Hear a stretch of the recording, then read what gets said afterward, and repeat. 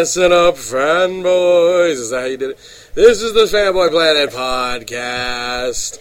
And here's your host, a man who I want to get sick, Derek McGaw.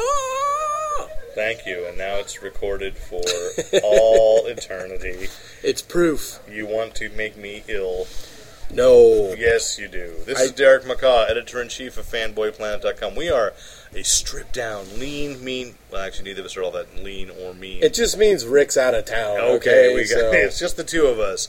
Derek McCaw, editor-in-chief, and, of course, now sound engineer, moral compass. God help us all, if you are the moral compass. I'll be good. And sidekick announcer, Mr. Lon, fifth time in a row, Lopez. Fifth time in a row? Fifth time in a row for what? For having a cold this school season. Oh, okay. Alrighty, well... Thank you, kids with germs. They just keep giving, don't they? Yeah. Yes. It's called soap. Use it. Alright, we are, of course, podcasting on Wednesday, March 4th, from Elusive Comics and Games, 2725 El Camino Real, Suite 104, Santa Clara, California.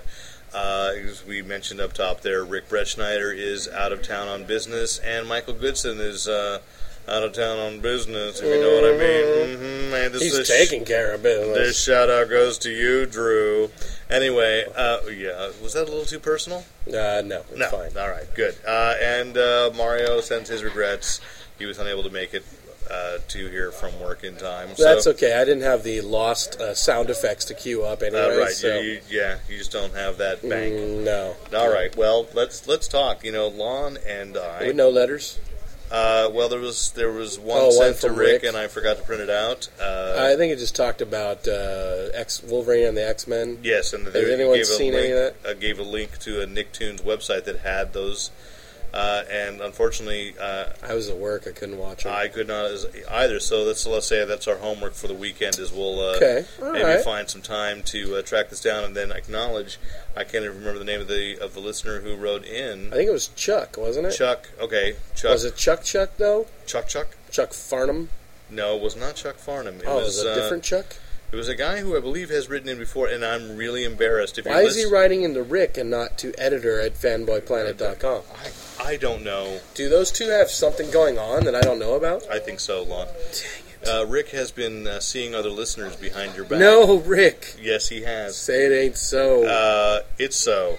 Let's talk up top. We got comics news. We got movies. Of course, the big news this week on the we marked is Watchmen, and so it's Watchmen. But let's talk about WonderCon, because you and I was going to announce this you and I. We were sort of in the third person, Lon and I, but Lon's the only one else here. We went up. We had a team, though. We had a team, and they were mostly your guys. Sure, but my guys can be your guys. They are my guys. What I mean. They are. So. They are. They have come through many a time. Except the ones that I won't say. Yeah. But yeah, no. You know who they are. Yeah, exactly. I know who they are. Ungrateful bastards. But anyways. But yeah, we had some WonderCon time this week. We did, and in fact, later this week I'll be putting up a little photo gallery, photographs taken from by Stephanie Rodriguez, who is, I guess, the Fanboy Planet archivist who went to WonderCon and took some great shots. See what happens when you intern for Fanboy Planet? You go up from doing an free archivist job to moving up to free photographer. So. Yes. Eventually, it's going to land her into free writing, right? Free article reviewer or something. Yeah, that's going to be great. So, anyway, so we went to WonderCon. What was your take? Well, my take. Well, let's say this before we go into anything else at WonderCon. We met two of our fans at WonderCon. We did. Let's go there. First, the shout out goes to Doc from Legends of Science Fiction and Fantasy, the podcast. Hell, a swell guy. And that's right. This is the first year you met him. I met him last year. You knew him before. Mm-hmm. I met him last year, but as I was wandering through the autograph alley, I guess you'd call it, I saw Doc at his booth, and so said hello, and he interviewed me again, did some nice loving for the Greatest American Hero comic, second issue of which comes out Wednesday, March 11th. Sure. And then, as I was standing there talking to him, you walked up. I think I actually called you. You called me and said you were on site, and I said, well, over. I'm just going to stay by Doc's booth, and I'm going to let you meet Doc, because he's the one who basically gave you a whole new lease on life as podcaster, by calling you the Sandpaper. Right, he gave me my Sandpaper moniker. Mm-hmm. So fantastic. So, and apparently he's been really busy, so he hasn't been podcasting as often as he wanted. We are going to get him down here. I gave him a lot of crap. Said, Doc, I know it's hard, but we do podcast a little later at night. And and he's up at like Sacramento or something. He's in Tracy. He's in Tracy, which right. just traffic it's alone. not too far though. No, but traffic alone can be bad. So true. Just convincing him that if we take him out to dinner, maybe Doc afterwards, Yeah, maybe that. Oh, forgot to sweeten the pot with that. Maybe we should. Yeah, we may be able to. Maybe we still have an Astro Boy T-shirt somewhere. Or? No, we don't. Oh, but okay. I do have other things. Maybe we can give him a Fanboy Planet autograph some or other. Sure, that we can do. We can just autograph this piece of binder paper here. Exactly. And be like, hey, Doc, this is for you. No, anyway, I'm telling you right now, Doc, guaranteed, like a number 3 combo meal at McDonald's is yours on fanboyplanet.com. All right. What's the number? Small size, though. Small size. Shit, don't supervise this. We're on a budget. We can't break the bank here, Doc. I'm sorry. You know what? Yeah, Lon and I are trying to make it by on school looks teachers' alone, yes. Yeah. And we're not doing good. No. Good now that Doc's seen us. I think the comment I love most is going, it's so cool to actually see the faces behind the voices. You guys don't look anything like Disappointing. Anyway. Had him and we lost him. All right. The other super fan you ran into super first. Fan? Oh, yeah, I guess. Because he's super Sharnold. And you know what's funny is I stumbled on, we were walking down the artist alley and somebody goes, free dum-dums? And I went, hey, free dum-dums? Hell yeah. So, I mean, you can't pass up a free dum-dum. Attracted Lon's attention with food. Right. Well, I mean, you go to these cons, you look for swag, you know what I mean? So, I was, anything free you're going to stop for. All right, but, so that was... So then I started talking to this guy, and hey, thanks for the dum-dums, and then he's all, I also have this book, and blah, blah, blah, and it's called, what was it called, Behind the Hero? Behind the Heroes, yeah. So I started looking at it, and then I started looking at the cover, and then I look at his name tag, and I'm like, the book says Sharnold. The name tag says Sharnold. And I look at him all, do you listen to the Fanboy Planet podcast? And he goes, like, shocked. He looks at me, he's like, yeah, I do. And I'm like, dude, I'm Lon from the... And he's all, I'm Sharnold, yeah. And it was and the two of you were Shardled. Yes, we were both Shardled at the Discovery. At the coincidence, yes. And it was, it was kind of cool. So it was like, we had talked so much that one episode about Sharnold, so I thought it was kind of... And by we, it was really you just trying to pronounce that name. True, and I got it now, but... Yeah. And what do you think of the book? He did indeed he started his own publishing company. It's a pretty slick package, I've got to say that. I think me and you had the same exact problem, and, hey, we have to disclaimer this by saying we give our honest opinions on things, so Sharnold, we love you, but I think my biggest problem with the book was actually I didn't like the art. Yeah, I was not... And I think but he wasn't the artist. It's true. And it's an art style that I see a lot, and I see that style... It's kind of that comic-y manga, and graffiti anime kind of style. Yeah. It's blocky, big heads, smaller bodies, almost like a chibi look, but it's too angular for it. A little bit. But I have seen a lot of students drawing that way, so I'm guessing that it is an art form that's kind of, or it's a style that's kind of coming up.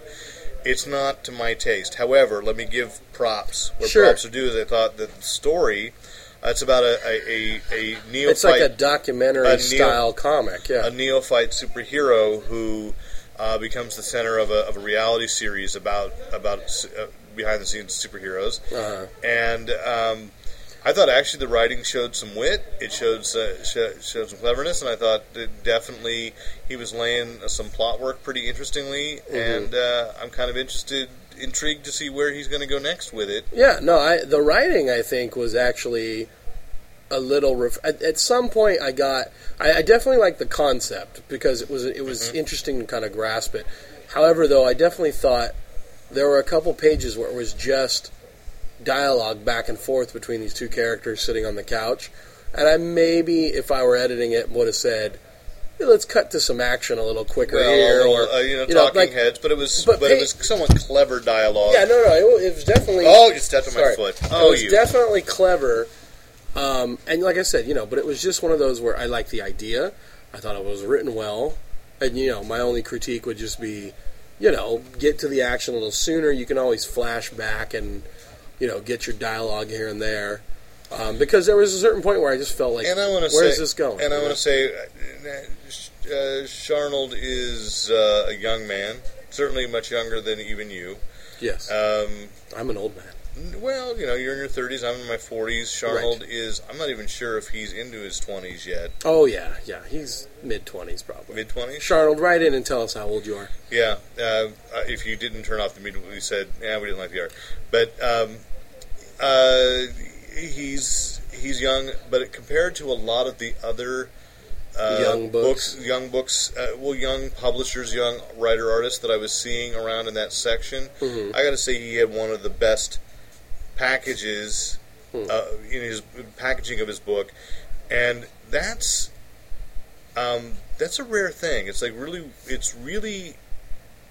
I notice when a book actually looks like it's professionally done, and I'm not talking about the art style. Again, there are probably people that will look at that art and go, "Yeah, I'm cool with it," because I've seen comic strips and newspapers that are drawn in a similar style. So it's just one that just doesn't appeal to me. I'm gonna just give it out there. Sure. But there was a slickness to it.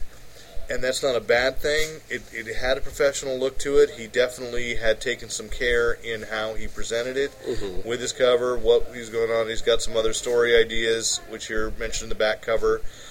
I don't know how he's funding, because I know that comics are a tough business right now. I don't know how he's doing this, but he is out of the Sacramento area. I don't know how he's giving out free dum-dums. I mean, while we're at it. You know what I mean?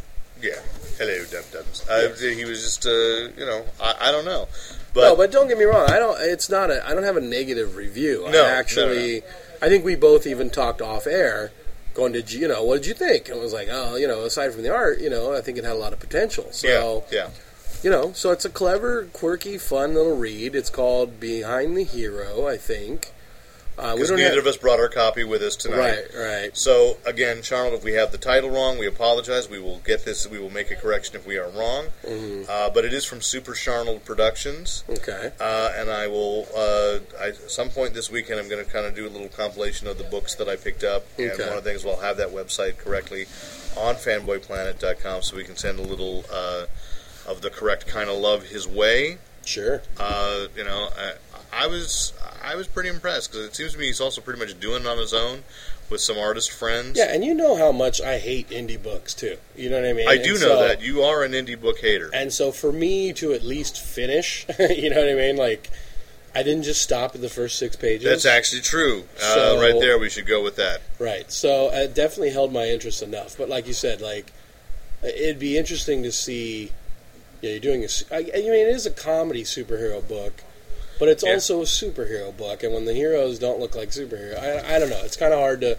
And like you said, it could just be the style is, over our heads because we're a bunch of crazy old men. I don't know. But, hey, good job, putting stuff out, and, thank you for listening, and it was nice to finally meet the guy. It was cool. Yeah, that was cool. So that was our fan experience. Any other... Well, I mean, it was definitely, on Friday was I guess somewhat lightly attended, but I certainly ran into a lot of people that I've, for me, going to a con is a chance to see friends that I really only see at cons. So your con friends? I guess. Okay. But people that I came in contact through with email, like Gary Morano from Warner Brothers, who is I don't know if you'd say friends, acquaintances. He's like the press contact. He's a press liaison, but he's a really cool guy. So I'd say we're friends. We have conversations that have nothing to do with what he's promoting. Awesome. We often do via email, exchange things like, what do you think about this movie, blah, blah, blah. We toss, topics back and forth. Right. He's a really good guy. And, I walk over to the DC booth, there he is, boom, first thing I see. First person I see that I know. Right. I kind of had the same experience with Mark Hamill, you know what I mean? So... I saw him. I was like, "Hey, what's up, Mark?" And he said, "That'll be $100, please." Oh, that's not what friends do. No, that's not what friends do. I guess Damn it, Mark! Sorry, I thought you liked me. Wait a minute, Lon. I thought I was the guy that knew Mark Hamill. What? I thought I was the guy that knew Mark Hamill. Oh, right. I meant Adam West. I don't know. No. Anyway, ran into Joe from Atlanta's Fantasy World, a competing comic book store. Not competing for this one, but are they underwater? No, but they're in Santa Cruz, Oh, so it okay. could be any day now with the rains. Got it. But he runs the premier comic book shop in Santa Cruz, Atlanta's Fantasy World. It's an awesome store. And so, I'd met him about 8 months ago, I guess, or 9 months ago, and actually, literally, the first person I saw when I got off the escalator at WonderCon was Joe, and so he was buying a sandwich, and we sat and talked for a while. Can I also, too, go on record as to why I did not shake anyone's hand at WonderCon? Go on record. Okay, so for anybody that got offended that I didn't shake your hand, it's because I had pink eye. So, So anyone famous that develops pink eye in the next 5 days, you know what? Fanboy Planet gave you pink eye. You know why? I'm sorry. Because you didn't do an interview. I'm sorry, Jamie Lunar. That's all I got. Oh, good Lord. If you gave Jamie Lunar pink eye, I am going to be so upset with you. Actually, hey, she probably needed it. She needed something to do. What? Anyways, Anyway, ran into Jason Sachs from comicsbulletin.com, which used to be Silver Bullet Comics. Online, on the web, is a really good website. It's kind of morphed into another. It's still a really good website. It's just changed the name. Jason Sachs wrote a couple articles I edited years ago on Fanboy Planet, and on OnceUponADime.com, which is the website that I ran for Mark Hamill years ago. Oh, for Comic Book the Movie. Yeah, for Comic Book the Movie, and so did he charge you $100? He did not. See, and that's the thing. I got to say, how do we feel about this? Let's break it down. Let's break it down. Time. Mark Hamill charged. Wait. Let's preface it a little bit. Okay. Basically, one of the big, let's say, autograph signers this weekend at WonderCon, at least the big autograph signer was Mark Hamill. Now I don't know. He doesn't do a lot of these, right? Correct. He does not do a lot of conventions. That's true. Though he is a big fan. Okay. I have sat amidst his collection, and I got to say, he is the real deal. I've looked at his Batman toys. I've looked at Spider-Man stuff. I mean, he's a real, true diehard collector, and he loves this stuff. He loves everything WonderCon, Comic-Con represents. So he comes to San Francisco, and he's there. He wasn't exclusively there with Carrie Fisher, but he's there with Carrie Fisher, and basically in this economy, where especially 2 or 3 days later after Obama gives an impromptu or a de facto State of the Union saying how bad everything is, Mark Hamill walks into San Francisco and charges $100 for an autograph. Is that an autograph photo? You could buy a photo. I believe if you brought your own action figure, like still in the package, you'd sign that, but that's for $100 for a signature. $90 for a second signature. Wow. So almost $200 to get 2 things signed. Okay. By But Mark now here's the question. Hamill, who hasn't been in a movie since Jay and Silent Bob Strike Back. Okay. But no, he's done a lot of independent stuff, and I don't want. And of course, he is. For a lot of people, he is the Joker, no matter what has happened in live action. Sure. He's certainly a giant among fandom, and I don't. Before we get too ridiculous about it, now anybody can write in and corroborate this for me, confirm that, I mentioned this to my wife. I said Mark was charging $100, and I said, on the one hand, my first reaction was, I think, kind of like what you're giving. On the other hand, I thought, and then somebody's going to take that and turn around and sell it for $200 on eBay. Really? Well, I think that's in this economy. But then what my wife said was, well, the athletes do it now too. They charge, so. Sure, but the athletes though, and I thought about that too.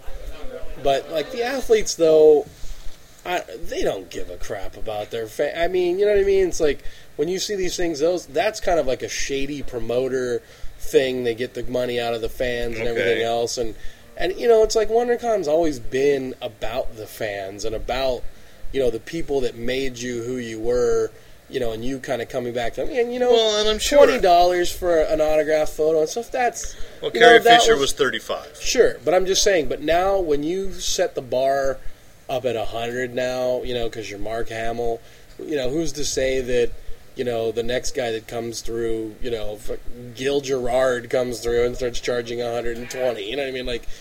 It's just kind of one of those things where it's seems like apples and oranges or Lukes and Bucks. Okay, but I'm just saying, it's like, especially in this economy. Here's the other thing, too. And he got tons of people. And he got it. That line was very long. He got tons of people, but it's like, you know what? Maybe drop down to 50 and get twice as many happy fans. You know what I mean? Like, who knows? Well, and 50 was Adam West, and I admit I was... Was he 50 or I thought he was 30? He was 50, because I stood for an autograph photo. For an autograph photo? Or if it was 50, if I think you even want to take your picture with him. Oh, I think you're right. It was 50. So, okay, sure. and this is a way they come up. They're at least paying for their trip, because these guys aren't staying at the Motel 6. They're probably staying at the Marriott or the Four Seasons or the W. Sure. And they certainly get their stay in San Francisco paid for. I don't begrudge them that. I don't know that the WonderCon organization pays for its guests. Well, I they're doubt non-profit, so probably not much if they do. Well, Adam West was there promoting a film. He was there for Super Capers, which we did talk to the writer, director, producer, co-star Ray Griggs, and I'll be transcribing that and getting that interview up a little later, somewhere around the time this podcast comes out, I'm sure, which looks like a lot of fun. It has Adam West playing Man-Bat, nice, who drives the Batmobile, and that's why he was there. But yeah, it was a little disappointing to me to say 50. I've waited. To me, that's like the Holy Grail. Adam West, the guy that is the guy I've never met in any context whatsoever. Certainly, you just caught him at a bad time. My earliest memories are watching that show, and I really want that show out on DVD. But I don't begrudge him, because the reality is, it is a lot of people shaking your hand. It is it is tiring for a guy in his 70s to show up at all. You got David Hedison. Didn't mean much to you, but he was the guy who's played the Fly. He was the captain on the Seaview in Voyage to the Bottom of the Sea.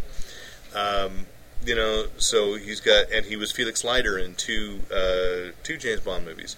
So, in fact, one of the few guys to repeat it and play Leiter for two different actors playing James Bond. He was in Live and Let Die and License to Kill with Timothy Dalton. So he looked good. I thought he would be a little more frail. You're afraid when someone hasn't really been in the public eye in a long time, and he looked really good. You had Richard Kiel there, Jaws. Yeah, you got your standards. It's I'm surprised that Peter Mayhew wasn't there, because he always comes up. All the Star Wars people.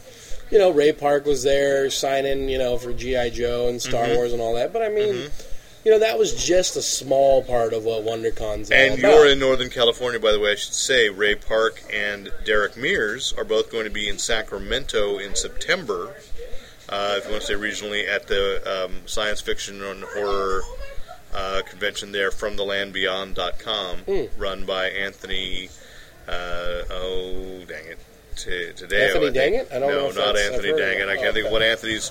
This is the problem again. I run into this something where I know people by their first name and then I totally forget what their last names are. Right. But Anthony is a friend of the store. He's a friend of the podcast. He's a friend of Elusive Arts. In fact, one of my few comic book signing appearances has been for a convention for him up in Sacramento, and I think we may venture up there in late September. Really? Next year, we'll see. Well, you think Derek Mears is going to let you sleep on his couch this time? Well, he'll be in a nice hotel. I'm going to... Roll away? I don't know, maybe. Oh, okay. I don't know. You guys could be bunk buddies. I don't know. That guy's probably rolling in so much Friday the 13th poontang, it's not even funny. He's married. Oh, okay. Anywho, are you going to edit yourself? What? It's a textual. It's a scientific term. Okay. Anyways, I had a lot of fun on Friday, and it was nice to be able to walk around. Yeah. Yeah, it was one of those where last couple of years you come to these things, and especially being Comic-Con, shell shocked or whatever. You're expecting shoulder to shoulder with a bunch of morons, and it's just it's not fun. And we went, and this was the first year really too, where on a Friday we didn't have much to cover. There wasn't really a lot of press opportunities or anything like that, so I didn't have to rush to some interview or rush to videotape something or whatever. It was like, pretty much we just had the run of the floor all to ourselves, and it was nice to actually be able to be a fan at a convention again. And that's what it felt what that like. was so, like. So for me, for WonderCon, that's what I kind of just, again, we didn't have that many people to interview. On Friday afternoon, I had two great interviews, two great conversations. One with Virginia Madsen. That you almost didn't do, huh? I almost didn't do. I almost tried to turn it over to you, and you said, "But I'm sick." Yeah, I don't think Virginia. I have pink eye. I don't think she wants to stare into my pink eye. Yeah. So I went, and it was fantastic. And met Joe from FearNet.com, and so it was just kind of like always good to reach across the table and meet somebody from another site, and had a great conversation with Virginia Madsen. And then I had.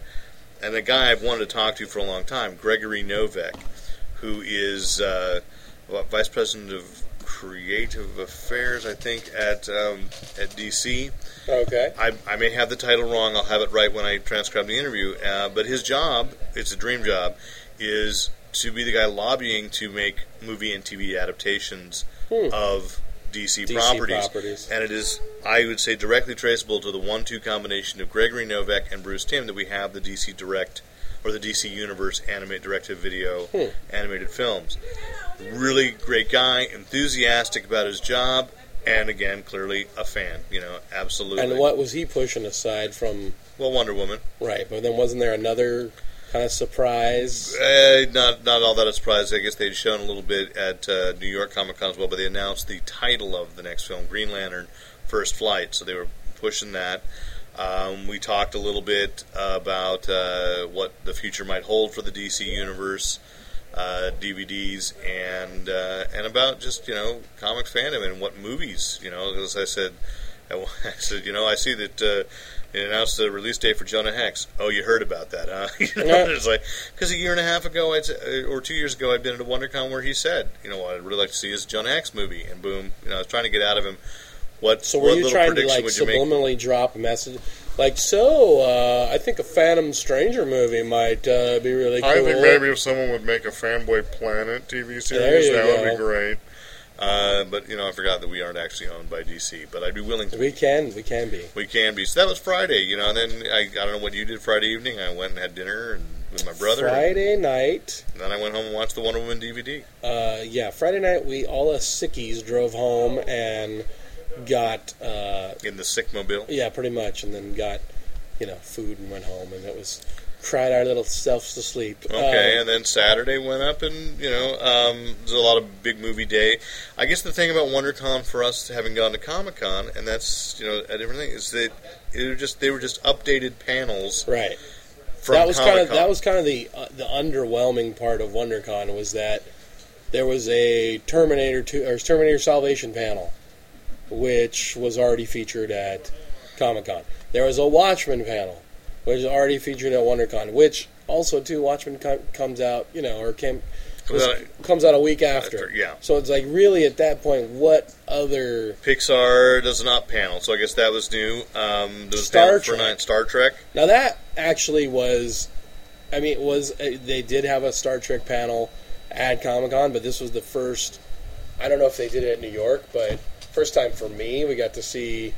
Christopher Pine, Chris Pine, yeah. Chris Pine and Zach Quinto, the Kirk and Spock together, on a stage. And that, I like moments like that for WonderCon that bring that little bit of excitement. You know what I mean? Like, you're like, show me something. You know what I mean? Yeah, Entertain me. And they were quote unquote surprise guests. Right. But you could guess.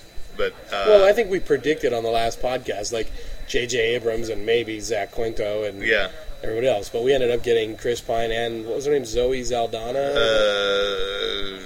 Teresa Saldana? No, it's like Zoe or something. Is it? It's like Zoe Saldana or something like that. Yes. Okay, we'll go with that. Uhura. But they also showed the new trailer. Lordy, it was awesome. It rocked! Yeah, I think I turned to Derek, right after, and I went, damn. By the way, that's me. I'm Derek. I turned to you. Yes. And I was like, damn, that was hot. And when I mean hot, I don't mean like in a sexual way, but like in a sexy way. I hope not. You know what I mean? Because you turned to me and said it. And I turned to you a lot that weekend. You did. And I was all, turn around. No, anyway. But, and you know what? Let's talk briefly about the smaller people. Because we also got to see Elijah Wood, speaking of smaller people. No, not Elijah Wood. No? Oh, look, sorry. he's not a hobbit. Anyways, No, but what was the 50s sci-fi movie? Alien Trespass with Eric McCormick and Dan Lauria. And some Australian actress who some Australian Sheila. Oh, yes. And directed by R.W. Oh, see, I'm going to get this wrong. So we'll just say it. It's been a long day of work. Alien Trespass looks like a whole. I was expecting a lot of fun. I was expecting crappy indie movie, and then they showed some of the clips, and I was like, "Oh, decent crappy sci-fi movie." No, okay. But meant to be a loving parody. But shot way better than I thought it was going to be. You know what I mean? Like, it looked really cool. Almost kind of reminded me all of like Mars Attacks a little bit in the sense that, spoofing that genre and everything, but. It looked fun. It looked more fun than I would have gave it credit for. And so it was almost one of those things where I was like, oh, well, I might check this out on Netflix or rent it. You know what I mean? And I want to say Eric McCormick handled an audience member. It wasn't even rude. It was just... It was smart-assy. It wasn't funny. Someone referred to him as Will, and he handled that better than I've seen many celebrities. And I'm talking about you, Sarah Michelle Gellar. What did she do? When somebody actually years ago called her Buffy. She said, "Do you ever look to Buffy for inspiration?" Because I do, and she said, "You do know Buffy's fictional, right?" Oh, and it was just so like, come on, we made you. Right, exactly. And you do know your career is over, right? Yeah. And I thought that Eric McCormick handled it in a funny way, and very gently, sort of.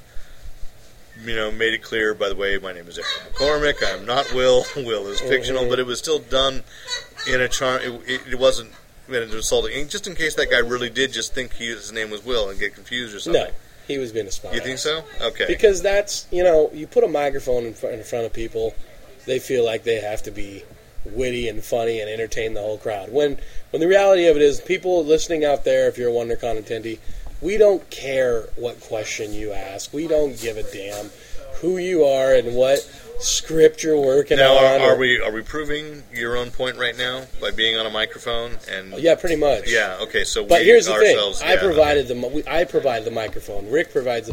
We provide our own microphones so we can say whatever we want.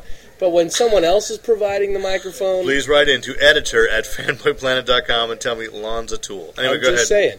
When someone else provides the microphone, act like you've been there before and show some respect. Come on. You know what I mean? Okay. That's all I'm saying. Even if you don't like a person. The other one that I only caught the very tail end of was Pandorum. Which apparently Pandorum was with Ben Foster and Kung Lee, and then there was a mix-up. We didn't get to interview them. Although they said, it is possible as we get closer to the opening date, since Kung Lee is a San Jose based or a. You want me to challenge him to a bare knuckle fight? Is that what you're saying? I absolutely do. I want to see you get your butt kicked. I am retired, but I will do this for the podcast. I appreciate that, and we'll have Chris Garcia ref, so we'll be sure. Kung of Lee, fairness. just nothing in the face. That's all I ask. Yeah, because his face is his money maker. Exactly. And that's how I cash checks. Absolutely. So Pandorum is this horror film about two astronauts who wake up on a city-sized spaceship with no memory of who they are, how they got there, and what's going on. And they needed a kickboxer for this role?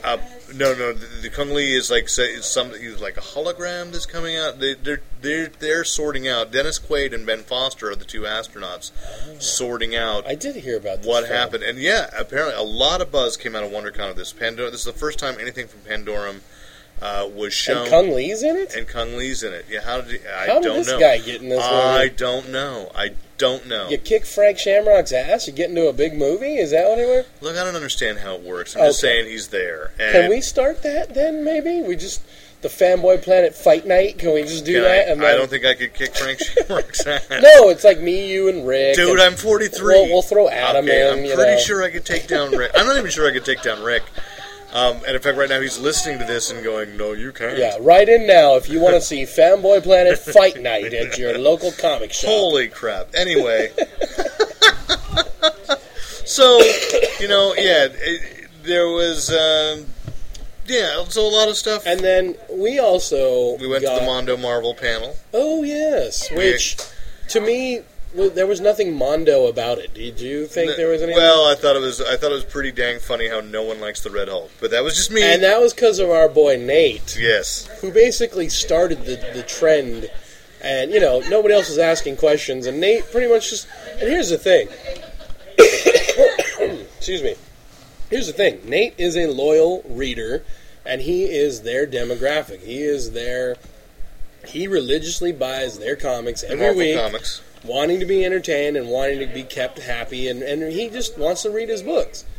And, he had a valid question. He's like, I've been reading this, I've been following Red Hulk since it started. Do you think we're going to find out who it is anytime soon? And the editors were basically like, well, we're dropping clues, and, maybe by issue 600, you'll get a real big clue. But it was just like...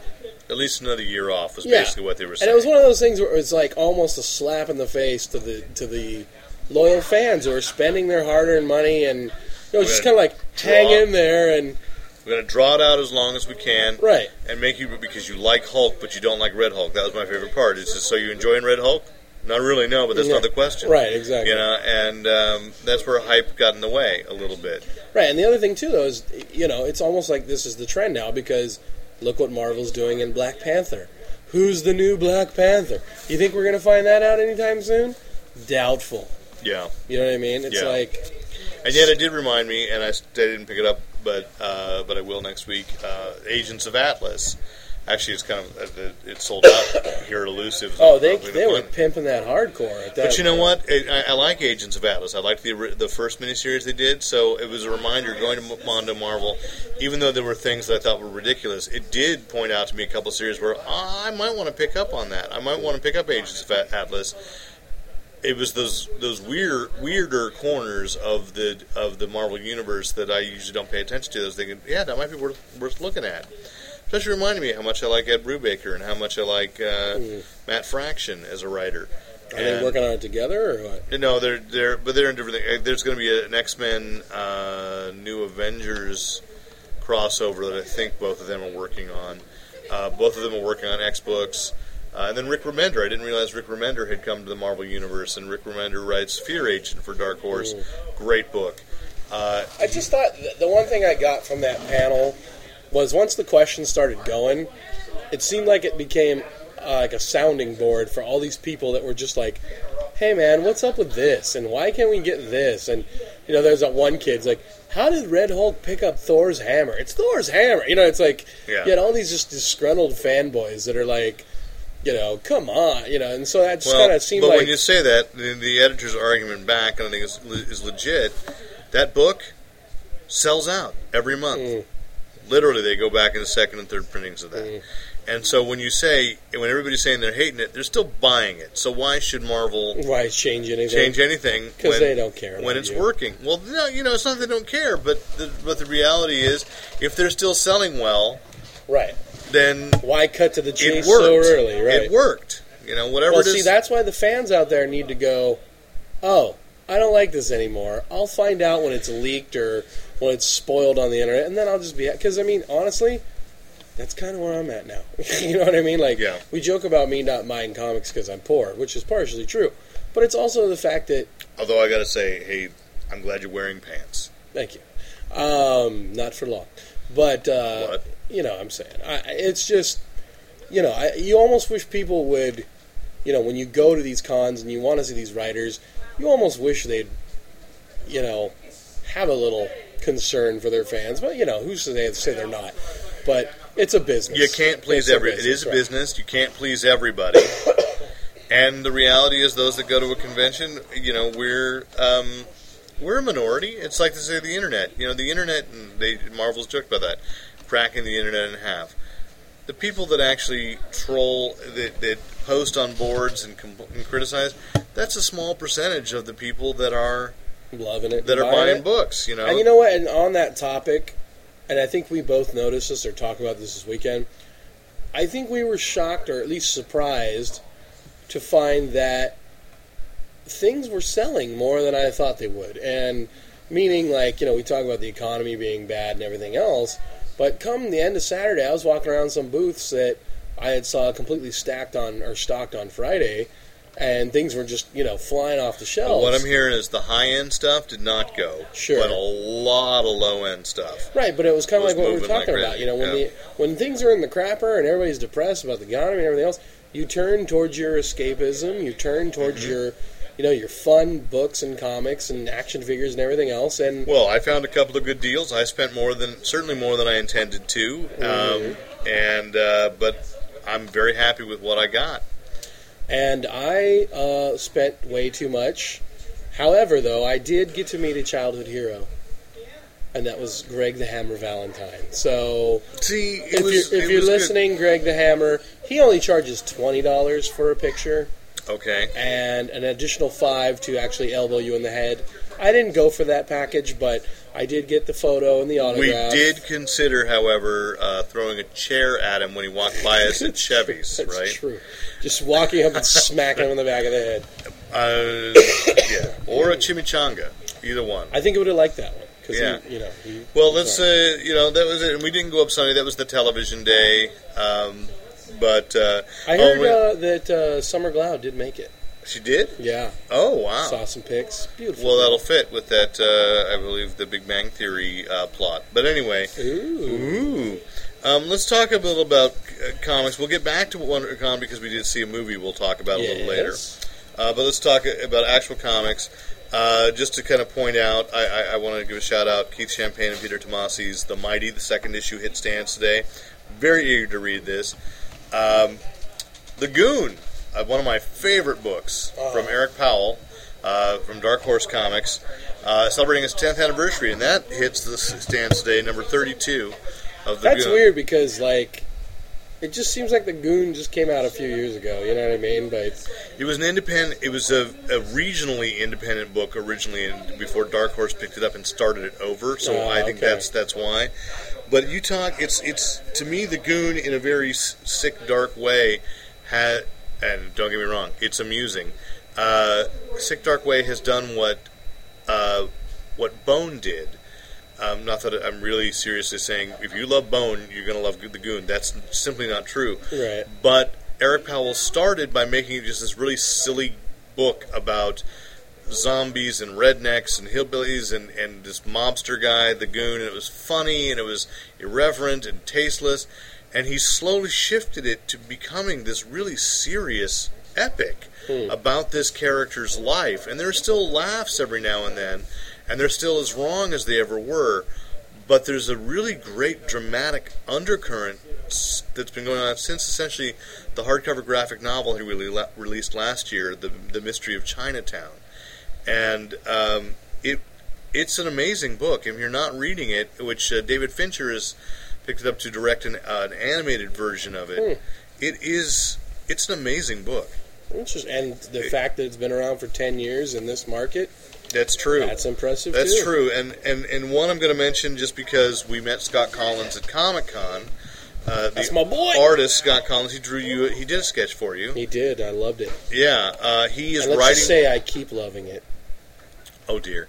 He is writing and drawing I hang it on my wall. Yeah, I know. He is writing and drawing a Solomon Grundy miniseries. Really? Interesting choice. And writing? They actually let him write the book now? Mm-hmm. Yeah, he's doing so he's doing his own thing. So I picked up the first issue. I'll let you know next week what I think. But I thought it was worth taking a shot. One, because he's writing. First time that I'm aware of that Scott Collins is scripting himself. Okay. Interesting choice for a character, and it was indeed his choice. He wanted to do a Solomon Grundy book, and DC let him because Scott Collins is a name that's definitely an up and comer. Mm-hmm. So, kind of interesting to see. Keep me posted. I'll keep you posted. Let's move to movies because, of course, the big movie this week. Do we want to go to the big movie, or do we want to talk about the news first? We're the news. Well, the casting news. Yeah, we got to do the news first. Okay, well, everybody's favorite It Girl on the hood of your Bumblebee is Megan Fox, who was in Transformers. Almost Brian Austin Green. Almost Mrs. Brian Austin Green has announced officially, and it has been rumored for a couple of months, but she is officially going to be in the film adaptation of Fathom.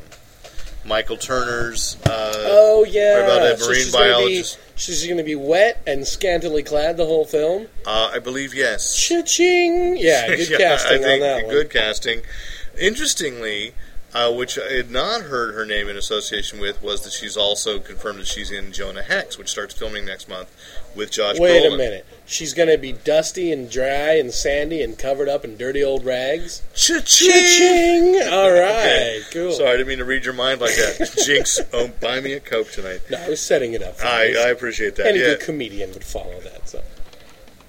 But I did. Yeah, So, okay. Anyway, so yeah, she's going to be in Jonah Hex, which is just kind of interesting. Did Hex ever have a girlfriend, a gal pal? There are women that have been attracted to him despite his significant scarring. Well, in the dark, everybody looks the same. Well, Yeah, and the right, reality is, right. can you make a big movie even like that without having some kind of love interest or sexual object? No, exactly. Because I don't know if love interest is fair enoof. Jonah Hex tends to spend most of his time with prostitutes. So she's probably just And one... She's the school marm. Oh. She's probably the school marm. Really? That's... I don't know. I'm just saying that to disappoint you. Oh, okay. I I doubt she can even play school marm. I so. think it worked. Yeah. I don't know if she can pronounce school marm. Hmm. Anyway, and we saw a movie Saturday night at WonderCon. This we did. We had a special private screening. Mm-hmm. Nearly. We went to. We were among 15 people. Maybe there were 15 critics. Not even 15. Maybe 12. 12 critics went to. Maybe 10. Maybe even 10. Yeah. Maybe even 10 went to the Variety Club's screening room in San Francisco to see Greg Mottola's. Adventureland. Yes, Greg Mottola's a latest movie film. I was quite looking forward to. Let's say this cleanly: Adventureland, a movie we were both looking forward to because I talked over you before. That's fine. No, I'm not going to do any editing. So. Yeah, I know. That's why I wanted to make sure so people understood what we were talking about. Oh yeah. Now you're right. Greg Mottola, director of Superbad. Right, one of my all-time favorite movies in the last few years. So of course, from seeing the preview, where the preview features Bill Hader, one of my favorite young comedians right now. Absolutely, yeah. Ryan Reynolds, one of my favorite comedic actors from the last few years. Kristen Wiig from Saturday Night Live, her. hilarious. Love her. So you're basically telling me you have this ad from the director of Superbad, Bill Hader, Kristen Wiig, Ryan Reynolds, teen summer at a carnival, and Jesse Eisenberg, who. Martin Starr from Freaks and Geeks, so you think... Who was Jesse Eisenberg? Was he in anything anything else? That's the lead. No, I know. But I have no idea. So you're thinking, this looks like Superbad Part 2. I'm going to laugh. Set in an amusement park. Yeah, it's going to be idea. like teen angst and funny scenarios. We are going to laugh our asses off. Well, you were Thank you, right. WonderCon. You were half right. Well, and they were even pushing it with a skee-ball competition at the convention. Yeah, on the floor, you could play skee-ball to win a Adventureland T-shirt. Now, if you're listening, you're probably thinking, boy, these guys hated it. And it's not that. And it's not what we're going for at all. It was... Let's just say it wasn't the movie we thought it was going to be. We can say that. Instead of a wacky teen sex comedy, which is really what I thought was going to happen. And was really what the advertisements are kind of with making Kristen, it seem to be. What's her name? Kristen Stewart from Twilight. No, what it really is a sensitive coming-of-age drama with funny bits, but I really felt like the Saturday Night Live guys are walk in, it becomes a totally different movie for 2 minutes at a time, right, and walk out. And this is excluding Ryan Reynolds, who turned in kind of restrained, because he is a good actor. He turned in a restrained performance as kind of the amusement park Lothario, the older guy who kind of takes advantage of younger women.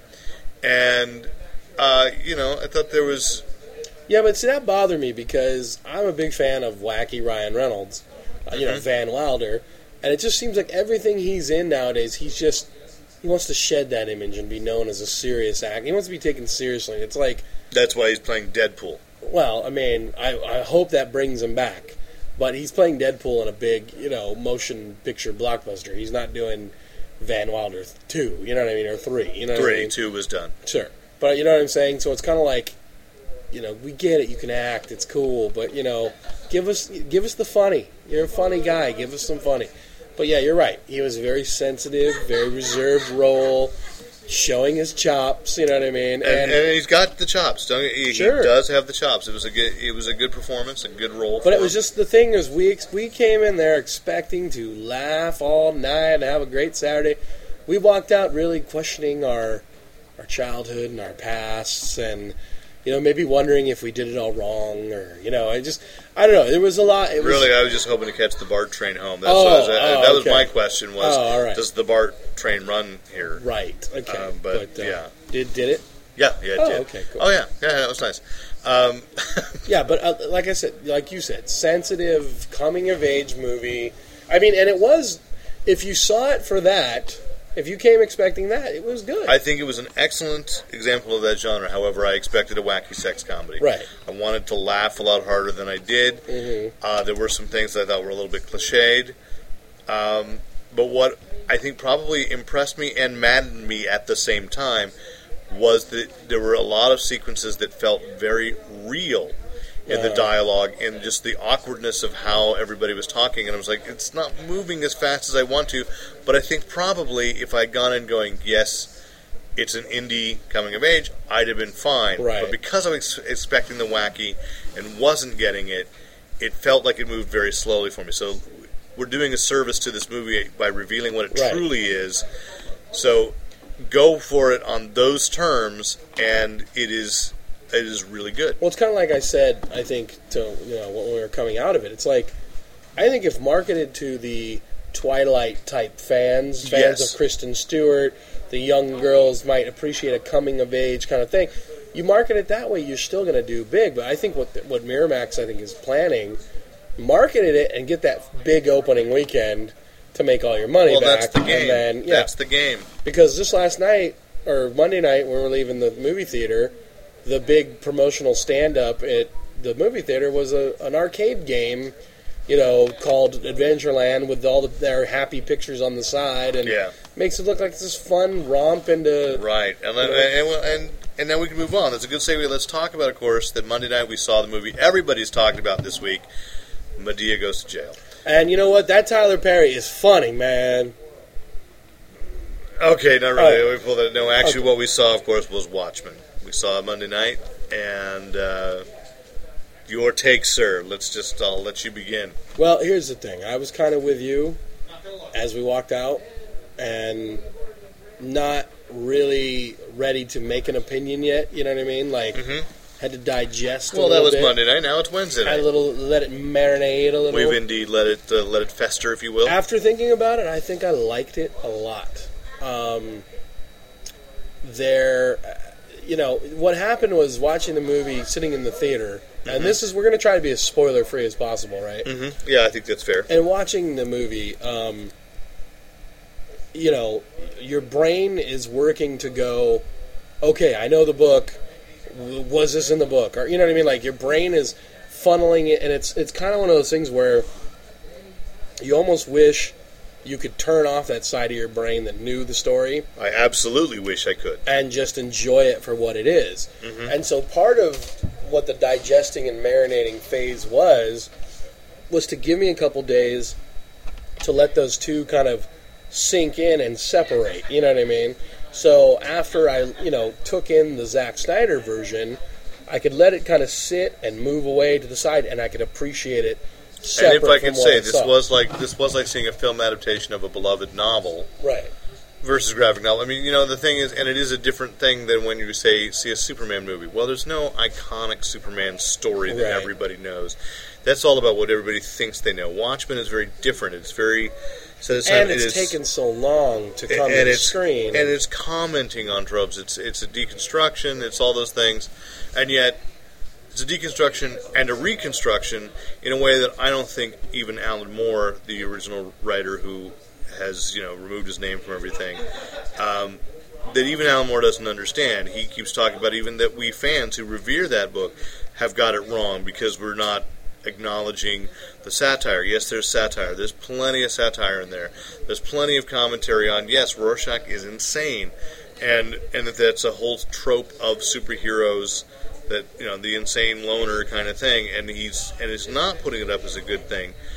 However, it is still a graphic novel that has excited people over the years and gotten them back into comics and seen a possibility, as he himself put in Wired magazine, that he made it okay to read Green Lantern on the subway, basically, by calling it a graphic novel. And I say, yeah, what's wrong with that? As long as it's escapist fantasy, and you can't even say, even as a serious work, Watchmen still, at its heart, escapist fantasy.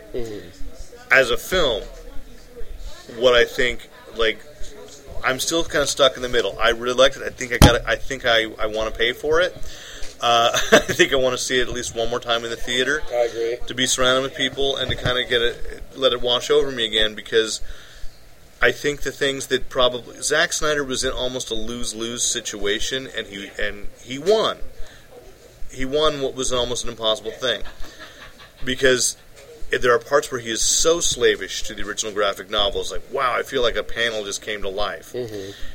And then there are things that he did differently, and that's what everybody's excoriating him for. It was like, well, how could you change that? How dare you? And it's like, yeah, but what he did was he made Watchmen, which was a graphic novel, he translated into film language. So, like, we were talking about the actual violence there. And even one of the complaints I had Monday night, I talked myself out of today, which was that it opens with that montage of tableaus giving visual information that is in the comic, and it is in Rorschach's journal, which is almost verbatim copied out of the graphic novel. So things seem repetitive, except I realized that if you were going into it as someone who had never read Watchmen, and you see that tableau, you're only going to pick up a few pieces of information. You're not going to know which scene was significant and why. There's a couple of scenes, spoiler-free to say, a couple of those tableaus where you leaned over to me and just said, nice, and we both knew what the significance was, but someone not knowing where it was going isn't going to know that. And so when Rorschach repeats that information, it's like, it has to be for the people. I have a little problem with Zack Snyder being a little on the nose with some of his music choices. And there are places where I think that he could have afforded to be subtler. And that's just stupid nitpicking, though I realize that. I'd still say, now, if you have to give it, it's at least a 4.5 out of 5 to me. And I think anybody that, because I hold the graphic novel pretty dear, but I can't say that I understand it more than you or appreciate it more than you or anybody else. But every time I go back over the graphic novel, I appreciate something new about it. So But what I guess my point on that was that, basically, I think anybody that's going to watch this and judge it, in a sense of comparing it to the book, and kind of saying, oh, well, it's just not going to be able to live up to the book. You know what? You got to see it as what it is, and it's an ambitious endeavor, to try and film the unfilmable, like they say, and what he got out of it, we got a Watchmen movie. You know what I mean? It maybe wasn't perfect, it maybe left out stuff, but it got here's the feeling I got from it. I almost think the people behind us, I don't know if you heard about it, we had a couple girls sitting behind us, and all the iconic parts, and this is not spoiler, whatever, but all the iconic parts from the book, the parts that we all have talked about for years and loved and moved us and shocked us and whatever, were on the screen, and you could hear the people behind us going, oh my God, or or reacting the way they were supposed to react, or or cheering when they're supposed to cheer, and hitting all the right beats that were in the comic. Like that guy that the lights came up and this guy turns over to me and says, I've waited 20 years to hear Rorschach say, you're in here with me. Right. And it's just like, it was a great moment. And the acting is almost like, there's been a lot of criticism of Malin Ackerman. She's a pretty face. Right. She's not a deep actress, but I think it fit that character. But Laurie she was never deep in the comic. No, she? Exactly. She's hard edged. She's exactly all the things that Malin Ackerman brings to a role. That was Laura Juspacek or Jupiter. Let's just go back. Right. Silk Spectre 2. Billy Crudup, absolutely great Dr. Manhattan. I had a problem with Matthew Good, the guy playing Ozymandias, and even that, without spoiling, there were things, because his accent was kind of inconsistent, and he's a British actor, I wasn't sure what they were trying to go for, and I actually have a theory, I've talked myself out of hating that. He still looked a little too slight for me, a little too David Bowie-ish, to be this tough, the smartest man, not just the smartest man in the world. The thing is, he's the peak, supposed to be the peak of human physical perfection. Because he's based on, Ozymandias is taken from an old Charlton character, the Peter Cannon Thunderbolt, who is like the ultimate man. And so I didn't think that actor really was, but that was okay because Night Owl looks like Night Owl.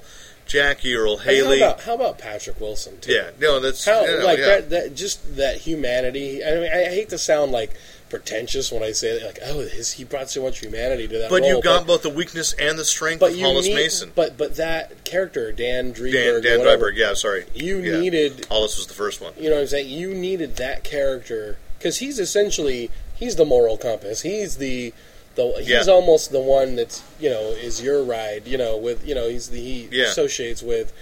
And, first of all, I love Patrick Wilson. I think he's a great actor. But, what he brought to that role, it was just...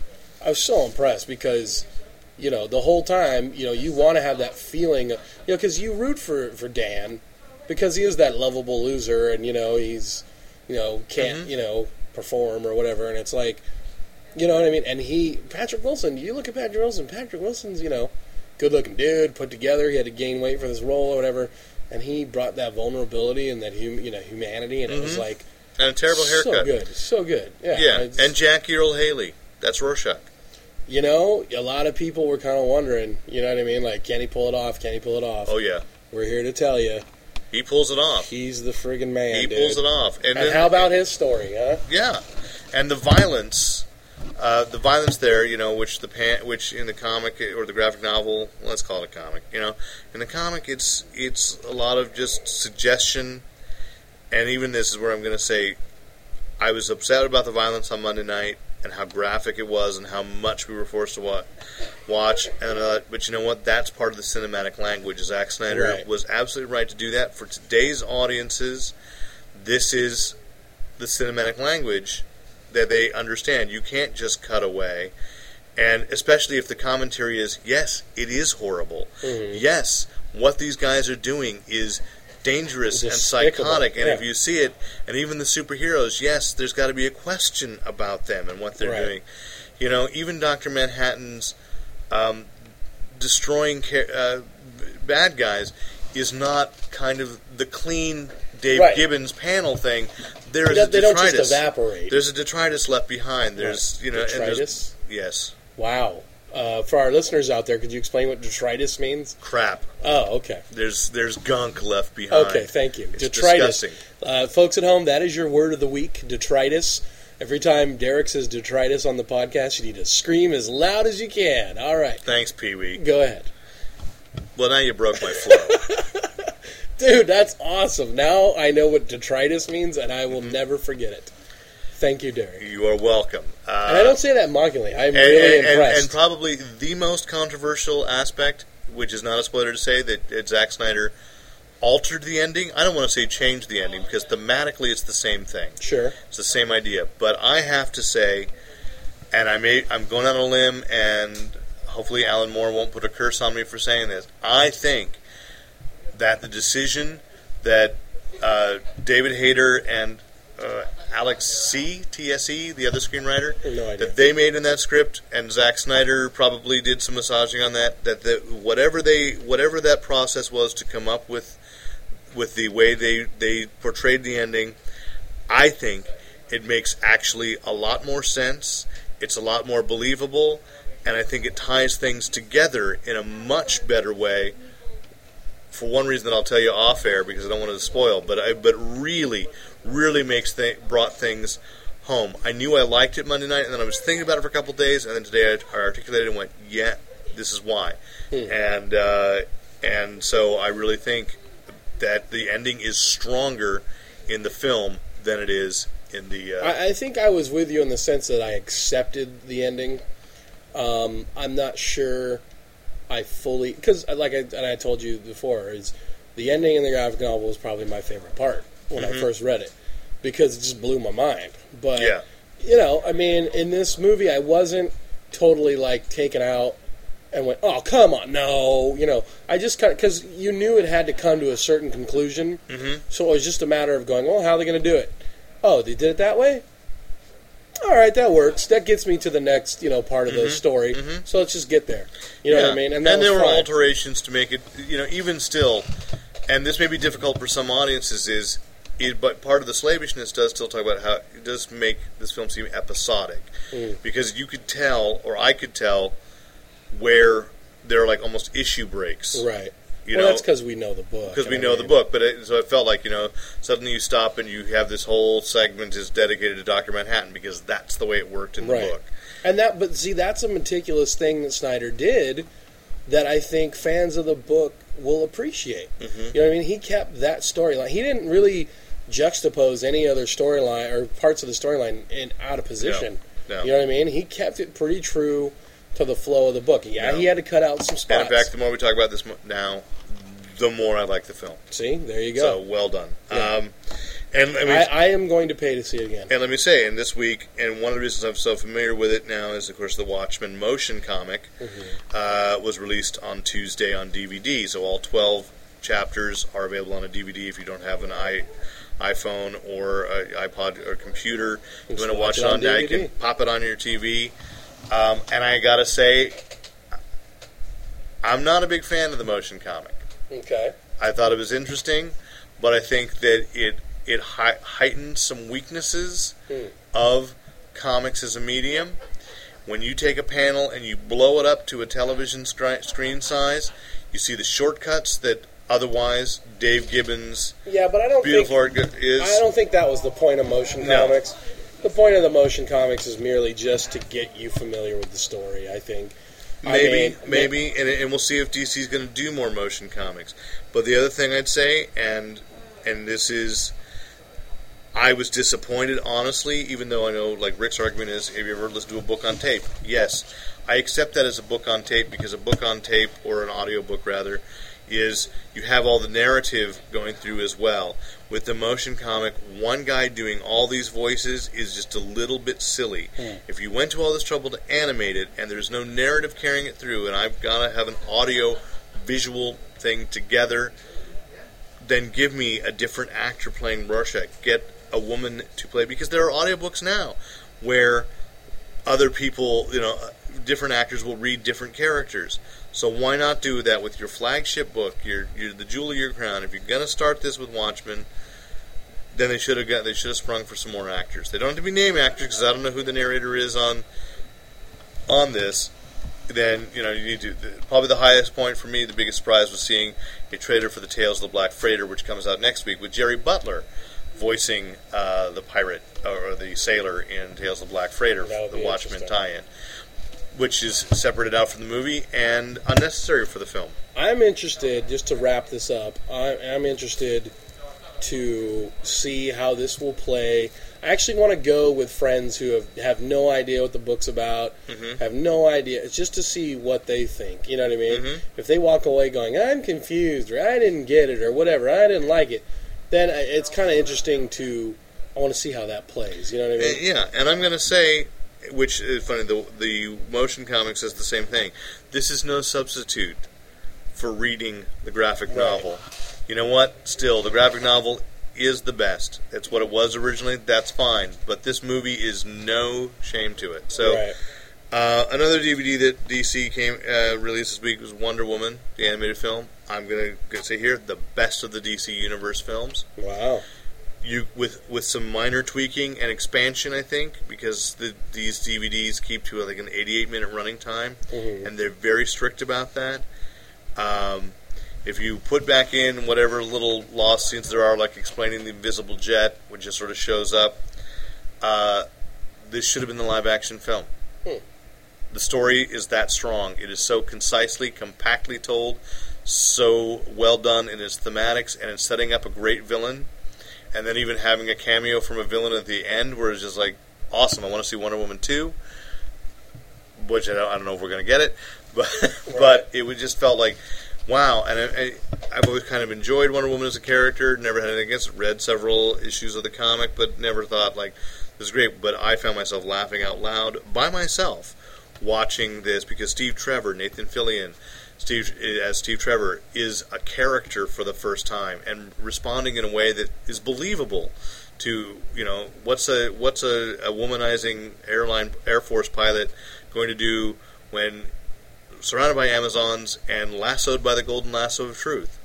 Going to say some things that we're a little embarrassed by. Right. He's going to act like Lon Lopez. What? And he does. And there are some funny sequences, So you're saying I could have played that part then? Maybe. Okay. Maybe. Carrie Russell, and Wonder Woman isn't played as just naive. She never loses her hard edge, her strength. She just thinks she doesn't know about how men behave, but it never weakens her. It's never played for laughs. It's never played like she's dumb. She just really is ignorant of certain things because she's grown up on an island of women. Mm-hmm. Alfred Molina, I just go on and on. In the animation, you're gushing. I am gushing. So. I really was surprised at how much I liked this film. Interesting. Way better than Superman Doomsday? I'm going to confess something right now. I have not yet watched Superman Doomsday. Okay, good, because not good. Okay. Anywho. Well, better than Batman Gotham Knights. Yeah. And, Reaper... So we recommend it. I did. Okay. This week, Reaper returned. And I have not seen it. You saw it? I did. I think that they took advantage a little in our absence of... There were some things that the plot was taking for granted that I don't really remember as how they resolved. Okay. Like what? That Sam... Everybody's believing 100% that Sam is the son of the devil.